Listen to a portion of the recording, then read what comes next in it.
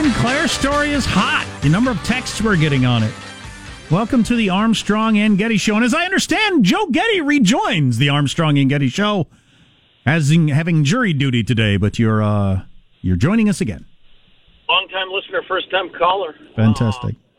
As I've explained before, you're admonished by the judge when you're part of a jury that you can't talk about any part of the trial. You can't talk about it in any regard. But I'll just tell you this. I thought I had jury duty all day today. I do not. Okay. So clearly you were in the garage after the show. So the story is you made up the jury duty thing. You had a tea time and it started raining. This is just all some sort of passive-aggressive ruse because I took a couple sick days off. Exactly. Again, the judge has admonished me not to talk about my tea times either. Yeah. So we got some text. We were talking about the Sinclair thing. Yeah. And in what ways it is not dissimilar from what goes on with MSNBC, CNN, Fox, and has been for forever. And in what ways it might be unique. I think it might be unique in that it is a company that owns a whole bunch of local stations, I don't think most people know that. Do you think when you tune into a local news station, you think at all about who owns it or not? I never do. Absolutely not. Valid point. Yeah, and I would not think, this station is owned by... I don't think about it at all. But if I did to any extent, I would think it's owned by somebody locally, probably, whatever. I would not think that it's owned by a national company and that all the stations all across the company are probably saying the same thing word for word right now. I would never think that. No, I would absolutely assume it was handed down by management because you and I know that those news talking heads, they never say anything but what is written for them. Sure. So that part of it doesn't bother me at all. But, yeah, I would probably assume it was a statement by the local news director or management. Yeah. So I'll just read some of the text we got. If Sinclair had identified the piece as editorial and coming from the national office, I would be fine with it. Representing it as a local commentary, I find to be a problem. Okay, I don't know if they represented that or it was just assumed, because like you just said, I would assume it was local commentary. I just took it as a statement of policy, of editorial policy. We got this text. When a large corporation puts out a position statement, is that a forced script for various branch offices to read it? After all, Sinclair is a media corporation, which has made a corporate position to guard its credibility as part of that process to announce its intent. Now that I know there is something called Sinclair that owns a whole bunch of TV stations across the country, and they put out that statement, I don't know. As we were discussing earlier, that particular statement, I don't see how that particular statement bothers anybody. I think a lot of people are looking desperately to be outraged, on the one hand, and on the other hand, TV and print journalism, web journalism, have been so dominated by the left that people are absolutely shocked that any number of stations would enunciate anything that. And Joe has crashed into an abutment. I hope he's okay. Which is not a big overlap anyway. I'm sorry, you glitched out. We don't know what you said, and I just said you probably ran into an abutment. Apparently you didn't. You're back. Well, you know what? I am getting into the part of the world, though, where my coverage sucks. I will bow out again and rejoin you for final thoughts. Okay, fantastic. I've been listening to you guys since 2000, says this texter, from watching the simulcast. Wow, when we were on TV. How long were we on TV, Michael? Do you remember? About 5 years, I think. I thought it was longer than that. Jeez. It was a long time. That's a good run. It was a good run. It was a long time. And it was interesting when we were on television. There were advantages and disadvantages. I mean, because once you and Joe got past that will they, won't they kind of tension by season 2, like I thought you guys had really just run out of... Right. And then you brought in the quirky neighbor. Yeah, then we had to have a baby to keep interest. No, yeah, so we were on a simulcast on a local station in one market for at least 5 years. I thought it was like 6 or 7, but anyway. We've talked about this a number of times over the years. We at the end, we weren't certain if it was helping or hurting the radio ratings, because we knew a lot of people that instead of listening to us on the radio, they just listened to it through the TV, and then you glance at the TV now and then. So they weren't listening to the radio, and we make most of our money then and now from the radio. So we weren't sure if it was helping or hurting. But in the beginning, it was good exposure for us. But the one thing, and the most amazing thing, I didn't know this, the people who watch morning TV are way stupider than the people who listen to morning radio. I mean, it was as clear as could be. Now, I kind of thought that, because I've always wondered about the sort of person that watches TV during work hours. You're either retired. You can't be housewives, because if you got kids, you're busy doing that. My wife watches almost zero television. Not almost. She watches zero television. What about once they start going to school and you have... Then you would. Yeah. Maybe watch some TV. Or you're unemployable. I think that's a lot of people who watch morning television, the unemployable. I watched a ton of it when I was when I was doing night shifts, like a waiter, bartender sort of thing. Like a lot of 20-somethings working the night shift are fans of the 11 a.m. showing of The Price is Right. Honest to God. Now, this is back when we used to take phone calls regularly. It was part of the show. We'd take calls like every break. Most radio stations did. And then, now with texting, and I can choose the best stuff and reword it. I like text better than calls. But back when we used to take phone calls, I could tell within 3 words whether it was somebody who would listen to the radio or was watching on television. I could just tell them 3 words. Well, I think TV. Hey, I just heard you guys. Radio. Is that easy? I mean, so think about that. Advertisers. Think about that. Those people don't have any money. Why are you advertising on TV? Anyway, back to the text. It was like this. Radio. You're a genius. TV. You're an idiot. Nice work there, Michael. I've been listening to you guys since 2000, from watching the simulcast, listening on the radio, iHeart, podcasts, different companies. I can confidently state that the news played over the years often represents a bias. The top of the hour news, not talking about Marshall or Jamie back in the day. The top of the hour news from whatever syndicate you've got, and we've had a whole bunch of different ones on different radio stations, is almost always liberal leaning. Yeah, national news is far and away liberal leaning. Now you find out that Sinclair has a whole bunch of TV stations across the country that apparently are conservative leaning. I'm taking y'all's word for that because I don't know that myself. So that is not a surprise at all.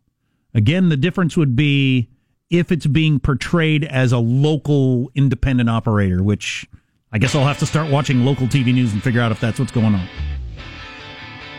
Last week, or earlier this week, we had a guy named Ed Obayashi on. He's an expert. Now, he's a former special prosecutor, former public defender, but he's an expert on police shootings. We've had a bunch of these across the country, most recently in Sacramento, that got national attention.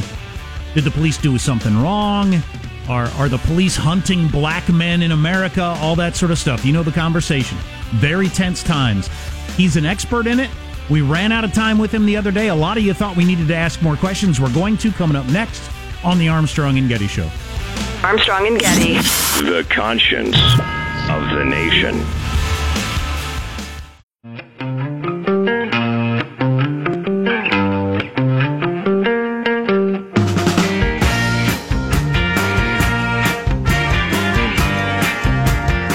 The Armstrong and Getty Show.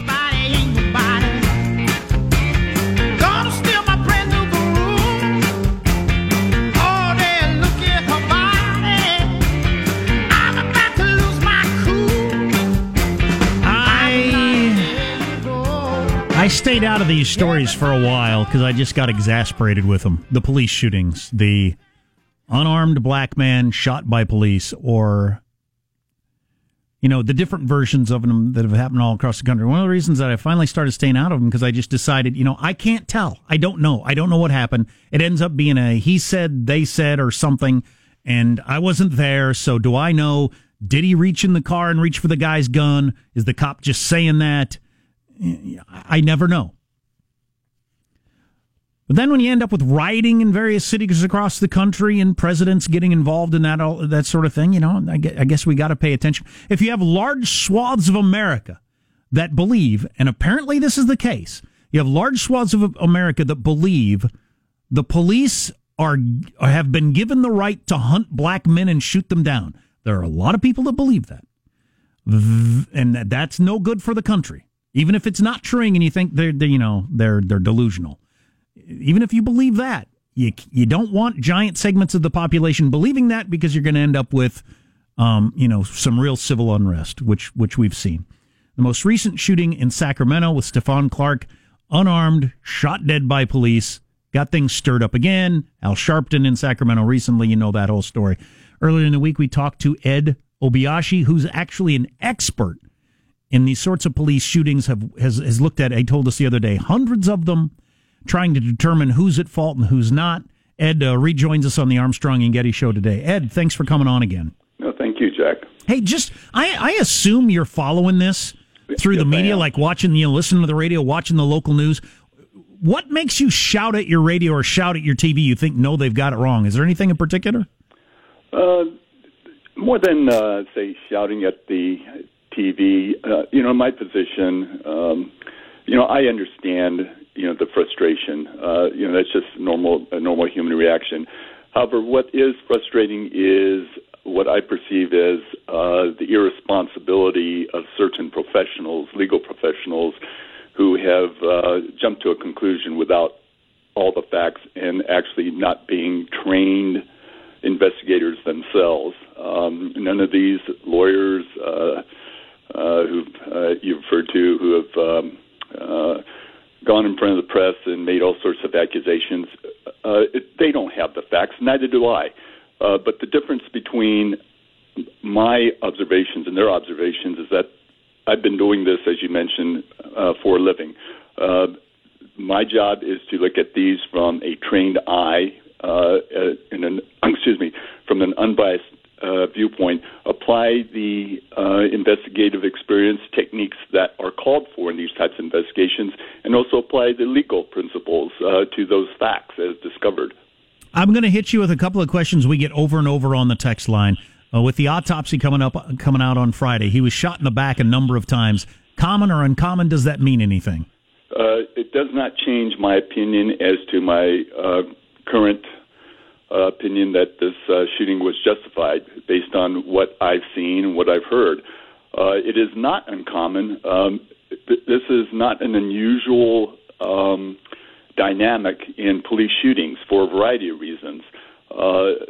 As you can imagine, in a chaotic, fast-moving, split-second, developing set of circumstances, the individual, unfortunately, Stephon Clark or any other individual in some of these situations, it's not uncommon for both sides really to be moving at really, at just a rapid pace. Close-in confrontations, just a slight degree in angle from either party changes the trajectory of the bullets, the aim. As you can imagine, these confrontations don't occur under the best of circumstances. In other words, like a typical range practice situation where everything is under a controlled environment. Safety officers, certain distance, repetitive drills, etc. You have all the time a certain degree of time to discharge it's all orchestrated. This, obviously, to the layperson should be obvious. It is not an orchestrated sequence of events. Everybody's moving. They're trying to acquire the target, fire as best as they can. And here's an unfortunate myth. Contrary to what everybody sees in Hollywood, there's no such thing as a lethal weapon and a Dirty Harry type of sharpshooter. That's just that's all make-believe. And like I said, again, when you have all the emotions, adrenaline, and everybody shaking and moving, I think it's common sense that everyone can understand how these shots can impact an individual from the back, especially someone twisting and turning, etc. I'll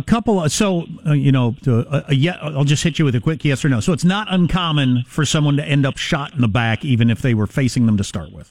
That's correct. Okay. And there have been numerous incidents in studies that have explained how that happens. Okay. I believe a family member has been saying this for the last couple of weeks and screaming this a lot. Why not shoot him in the leg? Why not shoot him in the arm? Why do you have to kill him? Explain that one. I think that one's obvious, but go ahead. Yeah, for the same reasons I mentioned before. We are not, when I say we, law enforcement officers, yes, there are good firearms officers. I mean, what I'm saying is they're good marksmen. Everybody has a different skill set.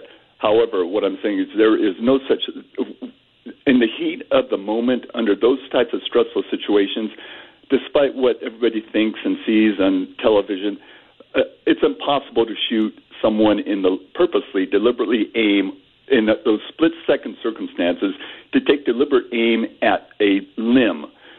Officers are taught from day one they shoot at the largest part of the body for obvious reasons, to stop the threat. There's no time to start aiming at a hand, a leg, a foot, or whatever to disable an individual. That's unrealistic, and it's dangerous to everybody involved. Get a gun and go to the range and practice it sometime. And then have somebody moving the target around and try to hit a leg. You'd have to be really good. A couple more questions because I don't want to run out of time like we did the other day. Could the cops have done a better job of shouting at the suspect from behind cover? Lay down on the ground, your hands extended, that sort of thing, so we don't end up in a situation where you're shooting the guy dead. Well, Jack, they could have. Should they have? Could, should have, would have. Yeah, another officer might have done that under the circumstances, but that doesn't make what the officers in the current incident did, what they did, makes it either out of tactics or unreasonable. Under the circumstances, they were given standard commands. Tactically wise, I hear this a lot in any shooting. Well, we need to look at our policies. We need to come up with a better tactical plan when dealing with this situation. I have to say, you've been following these incidents for a long time. I've been doing this for 25 years. The tactics are constantly improving to deal with certain threats. We go through numerous improvised practice drills, same situations. You cannot come up with a policy or procedure, one size fits all. These types of events, as the United States Supreme Court has mentioned, are to be viewed specifically under their own terms. In other words, you do not apply a general approach to these situations. It's unworkable, it's unrealistic, and even the courts realize that. So in terms of coming up with new tactics, when the officer reasonably perceives that his or her life is under danger, that officer is going to do what's necessary to protect himself or herself. And we would expect that of any officer or any civilian under those types of circumstances when they reasonably believe that their life is in danger at that moment. We're almost out of time talking with Ed Obayashi, who, as you can hear, is an expert in police shootings. How close a call is this one? I mean, we've had a couple across the country, man, I don't know. Was he reaching in the window of the car? I don't know. How close a call is this one? Pretty close, not very close in terms of the police doing right or wrong? So far from what I see, it's not even close. Yeah. As I've mentioned to some of your colleagues, in terms of at least from an analysis standpoint, from my perspective, this really is on the level of difficulty. Okay, not close, according to the expert Ed Obayashi. That's where we are on that. Thanks for coming on, Ed. Appreciate it. What do you got coming up in your news, Marshall? Another Trump cabinet member in hot water, and the California Supreme Court ruling in a DNA collection case that may shock you.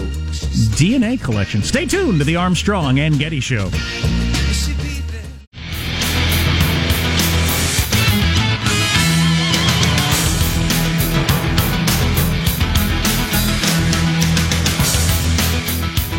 A lot of comments on our interview with the expert in police shootings. A lot of the same things being said. This is not really a criticism, but same things being said that happens with a lot of these shootings. Don't resist arrest, you won't get shot. Well, sometimes that's true. A lot of times that's true. Not always true. What is the responsibility of the victim not to get shot? So a lot of those. But then this, if an unarmed individual dies, it's not justified, it's murder, period. Well, if you're a policeman, how do you know if they're unarmed or not? If they have something in their hand and you think it's a gun, in your mind at the time they were armed. See, that's the problem. You can't wait till you find out all the time. God dang it, I can't imagine being a policeman, you shoot a guy and then find out he doesn't have a gun. That'd be a hell of a thing to live with. Let's get to the news now with Marcia Phillips. Well, we got another Trump cabinet member in hot water. President Trump offering his support to the head of the Environmental Protection Agency, who is at the center of several ethics questions these days. Two administration officials confirmed the president called Scott Pruitt on Monday and told him that, quote, "We've got your back." Trump urged Pruitt to keep his head up and said the White House supported him. The officials, again, were speaking on the condition of anonymity because they weren't authorized to publicly discuss what the president had said. Pruitt, if you recall, if you know the case, apparently rented a bedroom in D.C. from the wife of an energy lobbyist for $50 a month for a while. $50 a month? That's a good deal. And he likes, or I think of maybe, no, I'm wrong, $50 a night. I think that was the going rate. And that's still pretty cheap. Yeah, and he likes to fly first class in the taxpayer's dime. These things have been coming up. I hate that stuff. Absolutely freaking hate it. It's a tough one. You know, you've got to have standards and stick to them, Jack. I don't like it when politicians do this. I hate it. I agree with so much of the stuff that he wants to do. But that whole, you get to fly first class in the taxpayer dime because it's so important for you to be comfortable. Or a lobbyist for a particular point of view giving you a sweetheart deal. Freaking hate that stuff. I think the guy's got to go. Why'd you do that, dude? Why'd you do that? And I was trying to remember how many cabinet members or members that have been in trouble has President Trump supposedly called and said, "I've got your back," and then a week later they were gone. That's classic. Always has been, as far as I've been following Washington D.C. The what do they call it? The vote of confidence is usually the kiss of death. Right. Get the hell out of here! Meanwhile, Trump is going to be hosting a joint press conference with the Baltic states' heads of government this morning. That's going to be around 10:30, so we'll see some give and take, Q&A during that. Yeah, that could be good. Yeah, because the Baltic states, that's where the rubber meets the road between Russia and us. Yep. And we are NATO. If NATO stands for us, anything, it's because of the United States.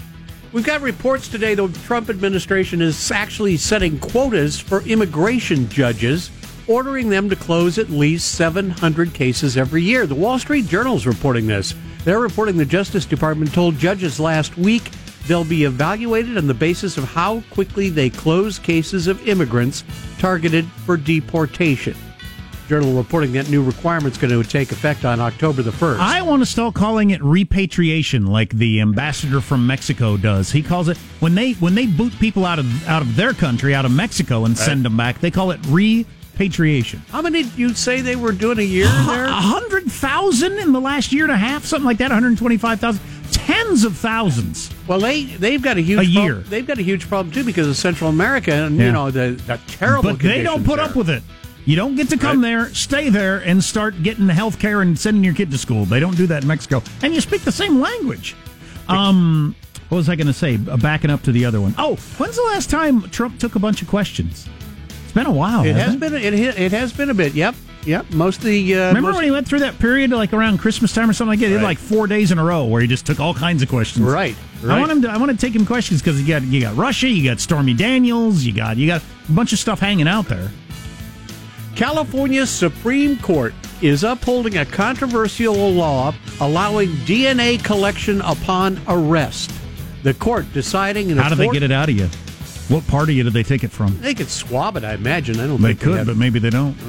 The court deciding... Break an ankle, take some bone marrow. Take an eye. The court deciding in a 4-3 vote that the state can continue to collect DNA from people arrested for a felony crime. Now, not convicted.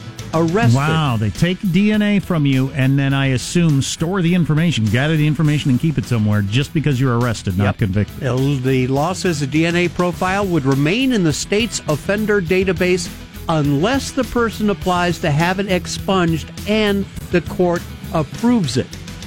So not automatically if you're not found guilty. Right. What? Right. No, it just stays there. That's crazy. Yep. Privacy advocates say California's law to collect DNA from arrestees is even more invasive than DNA rules in all the other states. Wow, liberals! Liberals in the great blue state, aren't you against this? You want them to collect DNA upon arrest, and then you have to jump through a whole bunch of hoops to get it expunged, even if you're innocent? Yeah. No way you think that's a good idea. Where's the ACLU on that one? The Journal of the American Medical Association has a new study that says middle-aged Americans who experience a sudden large economic blow were more likely to die than those who didn't. The study, published Tuesday in the Journal, says it found that overall wealth shock was tied with a 50% greater risk of dying. What kind of death? Probably a heart attack, I would imagine, or, some sort of stress-related situation. I want to know what the deaths are. Is it opioid abuse? Is it drinking yourself to death? Is it hurling yourself out of a building? Parachute not opening during a skydive? Yeah. Exactly. They're referring shark attacks. They're just saying greater risk of dying, so perhaps all of the above. Vending machine mishaps. Spontaneous combustion. That would be the scary one. Oh, yeah. I lost a lot of money and poof, I blew up in flames. Well, that's pretty interesting. I just wonder what the causes of death are. Yeah, I don't have that listed in this coverage. Well, I'll try and find out more. That's your news. I'm Marshall Phillips, the Armstrong and Getty Show, the conscience of the nation. Yeah, if you come up with any of the show you have a wealth shock, they call it, and you're 50% more likely to die when that happens, find out the causes and do that in the morning. We'll redo the story. Yeah. If they ever want to do any experiments on what would happen for the inverse, where if you woke up and suddenly you're just a billionaire and how that affects someone's gonorrhea, health. right. Stripper gonorrhea. Yeah, let me know. I can be the test case for that. I'll wake up with many commas in my bank account, and you can report on me. Yeah, like winning the Mega Millions. You're always saying, Jack, that'll be the end of you. You win the Mega Millions. It ruins most people's lives. That's just challenge accepted. accepted. Awesome. So we got the petering out coming up, which is one of my favorite parts of the program, and not just because I get to go home. It's just the relaxed atmosphere that we have during the petering out, which is next on the Armstrong and Getty Show. Armstrong and Getty. The conscience of the nation.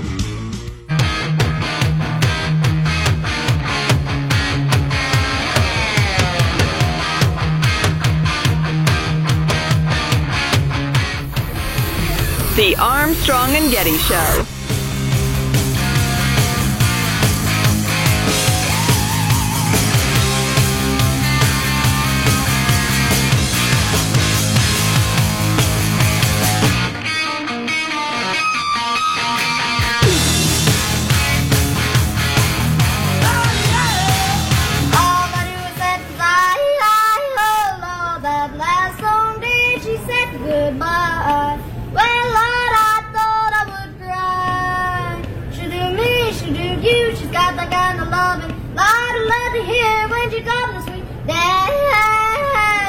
So that is a viral video that's making the rounds. It's a cute kid, looks to be like 6 years old, wearing a bow tie and cowboy boots in a Walmart, singing a classic Hank Williams song, which you'd sort of think would be the kind of song my kid would sing growing up in the household he's growing up in. But yesterday he wanted me to hook up my PA system and get the microphone out, and his brother got a drum. And my son, who has a lot of anger about a lot of things, did his singing. Here it is. We're walking down the street. We're walking down the street. I need to get this out of... No, did I send you the wrong video? I sent you the wrong video. I'm sorry. Oh, no. I sent you the wrong video. That was the tiny little edited. I'm sorry. Sound like they need to rebalance the headphones that there. ruins the whole thing. No, I have a much longer version that has That was not the album cut. I'm sorry. My problem. God dang it, Jack. All that setup for nothing. Yes? Punk songs are often very short, but not that short. No, that's not the... Damn it.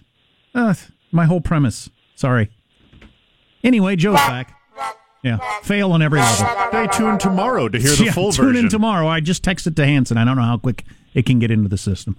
Joe is... the kid's got potential. I'd be more than happy to have him over in my home studio. You didn't even hear the screaming part. That's the whole point of the setup, is how angry this kid is. It gets better? That was worthless. I'm sorry. I wish I had never brought it up. I'm ashamed. I'm embarrassed. All right, we'll let you move on then. Yes. We're all ashamed and embarrassed. So you have jury duty tomorrow, correct? Yes. Yeah, it's as I was saying earlier, I'm not supposed to talk about the trial at all. I thought I was going to be busy all day today. Now I am not. And who knows what will happen tomorrow. Yeah. That's the way the cookie crumbles, huh? So I had this big build-up, and then I had a follow-up and all this sort of stuff, but I chose the wrong clip, and now I'm demoralized, and I will have that taste in my mouth for the next 24 hours. Unless I eat a donut, then I'll have the taste of a donut in my mouth for the next 24 hours. Yeah. Enjoyed the interview with the expert on police shootings and all. The whole tactics question. As he pointed out, it's constantly evolving because the coppers want the best outcome. Maybe you and they might disagree on what is the best outcome, but they absolutely do want the least violent best outcome. And I'd be curious to talk to cops about, when do you say, look, we know you're back there. Nobody wants to be doing any shooting. Get on your belly, extend your hands, blah, blah, blah. And as our guest said, as Ed said, some cops might have done that, others wouldn't. It's a judgment call. We've had plenty of cop panels where they say, some cops tend to escalate situations when they get there. Some people, just their manner, they have the ability to de-escalate. Man, all that can play in. I'm not saying these guys escalated, but that if one cop might say, give it a little longer, just based on all kinds of nonverbal cues and that sort of thing, and the other guy doesn't, that's a life or death decision. And as Ed said, there's no legislating that, or at least they haven't yet, because you get to make a judgment call. Right, absolutely. And listen, if somebody listening right now is like an Al Sharpton race baiting type, and you don't give a damn about the truth, you're just trying to make yourself more famous or make yourself a more important leader, or you want people to be angry because it serves some sort of political purpose, this isn't for you, okay? Because I know I can't reach you. But for everybody else, the whole arguing one particular point of view about that question, the tactics question we were just talking about, arguing it as if your point of view is 100% certain and anybody who disagrees is a liar or a racist or wants dead people or something, you got to stop that. It's beyond unproductive. It's horrible. Well, yeah, and it's leading to violence and people being bumped by cars, which, nobody wants that. I was going to say, it's leading to fake hit-and-run street theater. How much time have we got, Michael? About 1 minute. We have 1 minute. I could read this. This is from a policeman. I'm a cop of over 20 years, currently in the Bay Area. 9 years ago, I responded to a shots fired call. Okay, shots have already been fired, so there's a gun involved. A caller reported shooting at a trespasser at a porch. When I arrived, it was quiet. I'm going to skip ahead. A woman comes out. I aimed my rifle towards the window for a better position. She came out a minute later. She didn't have a gun, but was pointing a TV remote at me for some reason, like it was a pistol. Yikes. I was quite shaken. Yikes. If she had had a gun, I would be dead from my poor tactics, but I would have felt awful if I'd shot her. I've replayed that in my mind over and over. So he didn't fire, thinks he should have, given the situation, because if she'd had a gun, he'd be dead, but he didn't. So, those are the sorts of situations you're in. Yeah, and there are a lot of funerals for a lot of cops who didn't fire. Right. I mean, it's not, armchair quarterbacking is great for debating, but man, when you're actually in those situations, it's hard. Oh, I'm sorry. But no, you introduced me, right? I say final, you say thoughts. Final. Thoughts. Armstrong Getty. Here's our host, Joe Getty. I'd like to interview Baxter, but he's a man of very few words. He's lying at my feet like the faithful dog he is. I think he's faithful. He might be cheating on me while I'm at work. And getting pets from a different dude. You slut. Let's get a final thought from Marshall Phillip. Marsh. Well, this afternoon I'm moving another big step closer towards becoming part of an international medical experiment. I got my second interview for clinical trials of a new medication to treat vision loss, which will require shots in my eye for 1.5 years. When do you start getting the shots in your eye? I'm having a second interview today. Okay. We'll keep you updated. Man, oh man, oh man. I'll swing by your place, give you a couple just to get you warmed up. There you go. Positive Sean back from his 4-day hangover. Sean, final thought? Yes, I have had many a jobs where being sick was a welcome break from the grind of the day to day. This is not one of those jobs. I truly do not take it for granted that I missed being out. I'm so happy to be back playing on the radio show that I love. Thank you, guys. Michelangelo, final thoughts, sir? Yeah, I just want to say welcome back, Sean. I really enjoyed having you back, and yeah, it was great to have you back today. Oh, that's thank you. That was sincere. I was waiting. I know. You're waiting for the anger, right. the catch at the end, but it was just a sincere welcome to back. pull out the chair as I sit down. No. Something. That was weak. I hated it. Jack, final thought? I'll tell you what. As a man with 22 years of experience of hard drinking, I've never had a 4-day hangover, so I'm positive that that's not what happened. It can't be done. I tried it. It cannot be done. You can't have a 4-day hangover. Well, and my final thought is if we can get the gear that we were supposed to be using today so I can broadcast from home working, you bitches are never going to see me again. I'm sorry you glitched out so much we couldn't tell you what you're saying, and I'm not kidding. So there you go. That's too bad. It was really funny. Well, we'll have to take your word for it.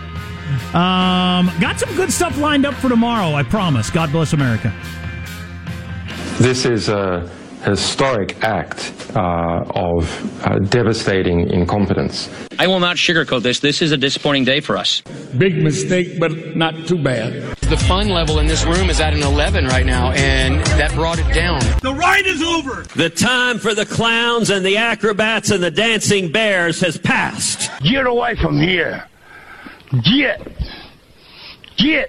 We apologize for our stupidity, and we really hope you forgive us for what we've done. Thank you, and good night.